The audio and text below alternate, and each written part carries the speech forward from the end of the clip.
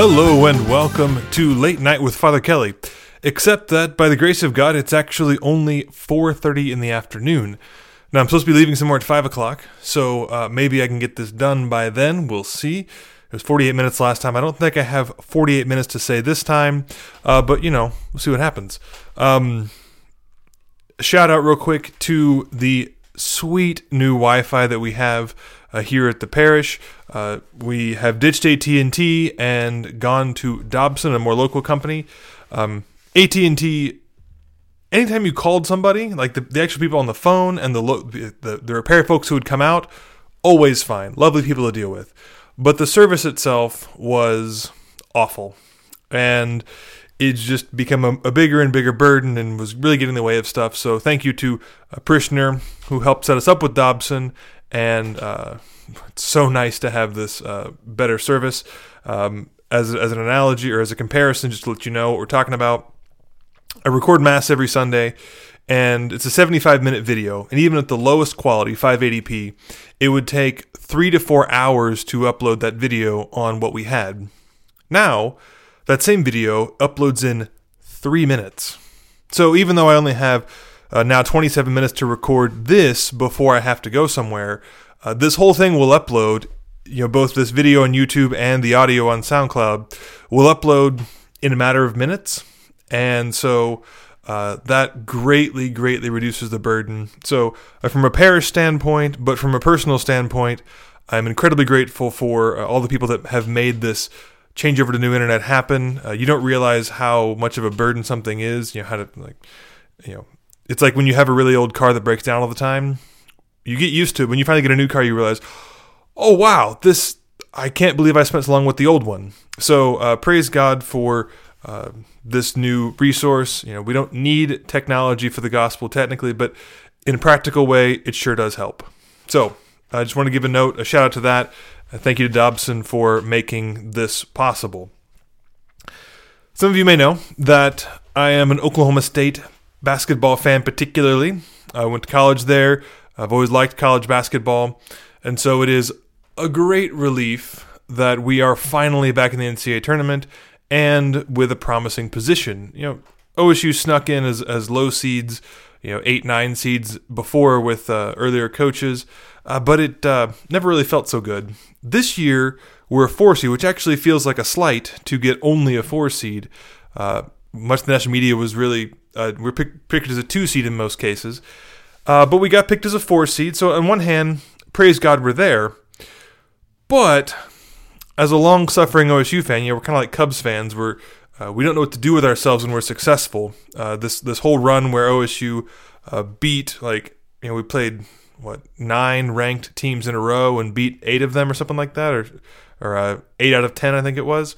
An incredible run, and it seemed like when we got to the championship game versus Texas, who cakewalked into it. Come on, Kansas, really? You kind of cost us that.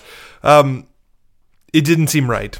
I was not surprised that we lost that game because it would have been too obvious for that. And so we had this odd setback right before the tournament. And so now as an OSU fan, used to being disappointed, honestly, we are this high seed and mathematically we should make the Sweet 16. And yet, I'm preparing myself, and I hate this, for us to lose in the first round to number 14 seed Liberty. Because that would just feel like the most OSU thing to happen. To get this far and then have it, the rug ripped out at the very last second. We should obviously have won the Big 12 championship, but circumstances that we couldn't have expected wrecked that. And now, wouldn't it just be perfect if we totally flop and lose to Liberty in the first round? Ugh, I can just feel it happening. I'm already preparing for the disappointment of that. I don't like that. That's not a good thing. And so I've been thinking about, I don't want to be Coach Boynton, God bless him, because how do you go from this huge momentum and suddenly you kind of got stuck in a weird spot? Like everything was going great, going better than you even thought it would, and then it's like, oh, what? You're about to get the big promotion, and then suddenly the boss who's going to promote you, resigns and doesn't promote you yet. You're like, what is it? Is it still going to happen? Can we still trust that good things are going to go forward? And so there is a necessity to be present in mind, to not let despair run away, and to remain in hope. To look back objectively, we have all the reasons in the world, a huge amount of reason to expect that OSU should have no problem whatsoever playing in the first and second round even. There will definitely be a higher seed than everybody they play for those first two games for sure, and it should go nice and smoothly. There shouldn't be a problem. Yet that little worry, that nagging bit like, yeah, but we're not used to being successful, why should we expect it? And so that fear versus hope is very interesting. I mean, it's what makes sports exciting, but also it's a metaphor for the Christian life too. Not that I'm canonizing OSU basketball. Faith is certainly far more important than the passing thing of sports, but it is analogous, at least, in that oftentimes the church doesn't seem like things are going well. It doesn't seem like it's going to win out like Christ promised that it will. But as variable as sports is, the church is not. There's ups and downs, difficult times, but the gates of hell shall not prevail against it. We may think we have difficulties now, and it looks like the seeds are stacked against us, to use a sports analogy. The church sometimes seems like the 16 seed playing the number 1 overall seed, but here she is, over 2,000 years after the founding, and despite having been tried to intentionally be destroyed multiple times by everybody under the sun, here she is. And so, as difficult as it might be to hope for OSU basketball, there is always hope with the church, because she has not failed and will not fail. And that idea of hope is important. I think it's something that's often lacking in the responses to COVID. And what I mean is, very often, easy to say from Oklahoma, we are very relaxed about such things here. I think probably too much. But on the other hand, there's a whole opposite extreme where people are absolutely overcome and crippled with paranoia and despair. And what I want to propose is that the Christian way, the Christian freedom, is somewhere in between. Because if we really believe in the promises of Christ and the resurrection, the good of the church, in the power of God over the world, then that lends us a certain confidence that even though things do seem like a mess out there, and it is sometimes legitimately dangerous and scary, there is also a detached kind of freedom that we don't have to be all caught up into the terrors of the moment, because there is a hope beyond the moments of this life. And so, no, it's not either that, well, we're Christians, we don't have to be scared, we can do whatever we want. A reckless abandon in terms of, caring for others and caring for ourselves, that's not right either. To use a less serious analogy, it would be definitely wrong to say, well, I'm a Christian, I have eternal life, so I'm going to eat cheeseburgers every day. Who cares if I gain 1 million pounds and have a heart attack? Well, that's stupid and irresponsible. But neither do we have to be absolutely mortified that we might have a grain too much of salt, because to make ourselves miserable to save life, well, we don't really save anything at all. If we've ruined it to save it, well, that's no good either. So do not hear me as disregarding caution and common sense and reasonable cautions for engaging, having events and whatever. Yes, we do not have. It is not appropriate to be needlessly putting lives in danger. However, we also do not need to needlessly be burdening ourselves with fears and anxieties that are out of line with what the reality of the situation is. No, everywhere is different. Everywhere has different circumstances. But it's always worth asking, and a good thing to ask, especially as a Christian, does my response to this situation show the presence of faith and hope at the same time as caution and prudence, because there's always the need to keep those things. Well, you can't ever have too much faith and hope, but you can have too much caution and prudence. You could say you could have too much hope in a reckless sense, but then that's not really hope anymore. But I hope you see what I mean, that it's important to concern ourselves with being prudent and wise, but also being faithful and having hope, and in that balance of those two things, two extremes you might look at them as, that's where the actual freedom is, that we are cautious and take care of things necessary, but there's dog barking. I think someone's at the front door. We take care of things necessary, but we're not paralyzed by that fear. So in that line, I want to move on to my homily for this weekend, because it does treat with this sort of thing. The last two homilies, the last 2 weeks, have been rather big and serious homilies with weighty claims in them. But this weekend was Laetare Sunday, and so I wanted to give something a little bit lighter in the sort of assertions in it, but still very important. Imagine a good, relaxing moment or time. We've had a couple thunderstorms lately. Maybe you like watching the rain. Certainly I do. Maybe you like to sit quietly and read a book. Maybe go for a walk. Going to an art museum could be a kind of thing. Those moments of peaceful recollection. We know the world is happening out there and whatever chaos there might be, but to be reserved within ourselves in the midst of that is a very Christian thing. It's how Christians are supposed to be. Imagine St. Paul in his travels. Very often he was shipwrecked and persecuted and scourged and was hungry and all those sorts of things. But he never despaired. He never, oh, woe is me. Why is this happening? This is the worst thing in the world. No, he never goes into that. Despite all the dramas, he always has this peaceful reserve about him. He knows what he is about. He trusts in the Lord. And he, suppose he's shipwrecked somewhere. It's not, oh, well, I was going somewhere else and how awful that I didn't get to go there. But rather, well, here is where I am. Let me make the best of where I am and do what God wants me to do here. And so he always had that simple state of mind. Not that what he was doing was actually simple, not that he was just reading a book and going for a walk, but he was always at peace as if he were just reading a book or watching a thunderstorm or going for a walk. He didn't let the world drag him into chaos, even though chaos was out there. He didn't let the chaos inside. So it doesn't mean ignoring whatever may be happening in our lives or in the world, but it means being content and relaxed because we know that Jesus is our Savior. In the Gospel for this weekend, we get one of the most famous verses, John 3:16. For God so loved the world that he gave his only Son, so that everyone who believes in him might not perish, but might have eternal life.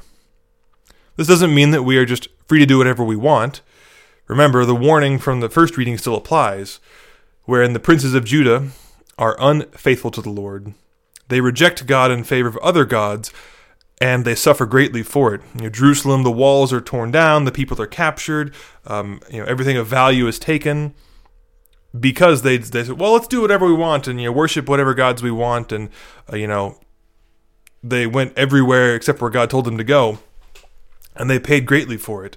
So being in God doesn't mean doesn't mean we're free to do whatever we want, but if we are in God, if we are faithful and obedient to Him, then we are free to be happy. As St. Paul says in the second reading, in our transgressions we are dead. In our sin there is no happiness, there is no life, no rest, no joy. But if Christ is our Savior, then we are at peace, no matter what is happening out there. Because of original sin, though, we prefer darkness to light. But darkness is not the state of a Christian. With Christ, we reject the darkness. He offers immeasurable grace. He offers the immeasurable riches of His grace, the abundance of His light.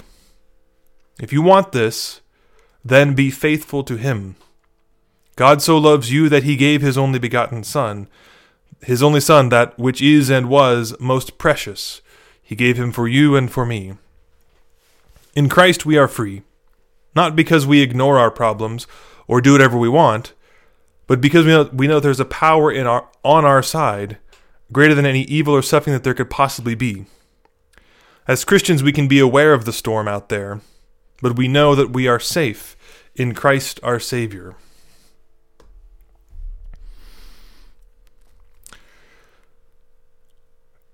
To emphasize this even more, I didn't read this book of the Saints to emphasize this, but it turns out that it does emphasize what I was just speaking on. I have a little book from Bishop Barron. I didn't think to bring it in here with me, but it's pivotal players. It goes through certain lives of the saints that he sees are particularly important. The first ones were, we had Augustine, St. Augustine, St. Francis of Assisi, St. Thomas Aquinas, and Catherine of Siena were the ones that I just read. And so, reading these saints, I was reminded of the topic of the homily, what I would call at the masses this week, and I said this during the announcements time. There's that freedom in Christ that I spoke of in the homily, but to get there, to have that, we need to be present to the moment. Sort of in a practical way, do practical steps to be present to the moment, and then we can be aware of the godly things. And that means literally going for a walk, putting your phone down, watching the thunderstorm. Don't be answering emails constantly. Don't be, going. And so 2 things about the reading of the book that pointed this back to me. One, just the reading, just the fact of reading something good and meaningful brings rest to the mind. It even though it's work in a way, it's not just mindlessness. Mindlessness is almost never a good thing. It's something beautiful, good, true, and beautiful that lifts up. It actually causes rest, even though it is, technically learning and sort of working in a way. Just by its very being good, true, and beautiful, it is refreshing and causes rest. But then even more so, thinking of the saints themselves that I was reading about, they were busy people. Thomas Aquinas did not just sit around doing nothing. He was a very busy man. He wrote really an unfathomable amount of works. And yet, he is always, interiorly quietly disposed. He's wrestling with all these difficult topics and substantial topics, but he's always at peace. Same thing, Catherine of Siena. She was a mystic, a saint, a very holy woman for sure, but she was traveling all over the world, reconciling popes and world leaders. And yet, she was always at peace interiorly. She always had that undistracted reality, the vision of undistracted reality. She knew who she was, what she was about, what her relationship with God was, and she was at peace in that. And it was only at peace in that she was able to be the saint that she is. And so, it's so important as a Christian to be concerned with having that undistracted reality, to be present to the moment, to be present to where you are, to be present to what's going on in a way that is realistic and authentic, but is not allowing ourselves to be overwhelmed. I think that's one of the major problems, why we have so much drama in the world, is because everyone's reacting from their first sort of animal kind of instinct, their first anger, their first self-righteousness, and it's not from a recollected state. So they say things, more severely, more intensely, less accurately, less authentically than they ought to be said, and whole systems rise and fall based on this emotional, unthought out response. Now, what happens is that people even take, they think, well, I'm very smart, I read lots of books, and they intellectualize this sort of immediate response. They justify it with a book learning, but there still is lacking a rested presence of mind. And that, immediate action out of a place of unrest, out of distracted falsity, then you get all kinds of honestly terrible ideas because people aren't present to what there really is. It's a sort of a militant intellectualism or sort of a self-righteous advocacy that doesn't actually come from a place of honest and authentic understanding, but rather it's an emotional punch that says, well, I got to do this now, and this is how I feel about it, and this must be right because of that. But none of the saints work that way. None of the truly holy people, none of the people who are truly happy work that way. And working out of that sort of immediate, unreflected sort of intentionality, you might call it, is a way to be unhappy and miserable, because we're never actually at rest. We're just always on edge and pushing and going. Again, it's not that you don't do work. There are lots of... The saints illustrate that one can be doing lots of things, but do them from a state of rest and purpose and authenticity and happiness. And that's what we want. That's the important distinction. I'm going to make one more note on that authenticity. It's a sort of more minor point, but just to share my mistake to learn from.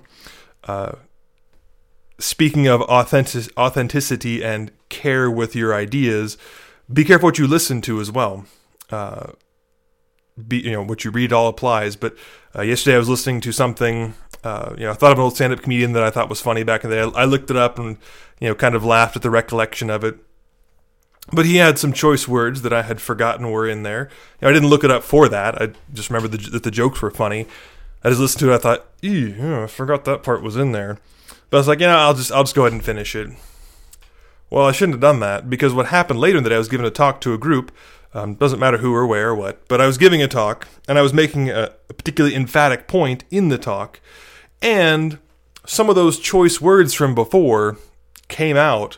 Now, maybe they made the point, but it made the point in a way more colorful than I really meant, and it was because I had heard this stand-up comedian earlier in the day, which had been funny, but I had seasoned my mind, if you will, with these words I wouldn't normally use. And so when it came to a moment of sort of trying to make an emphatic point, these words that I didn't intend are what came out. Because I wasn't rested, I wasn't recollected as well as I should have been.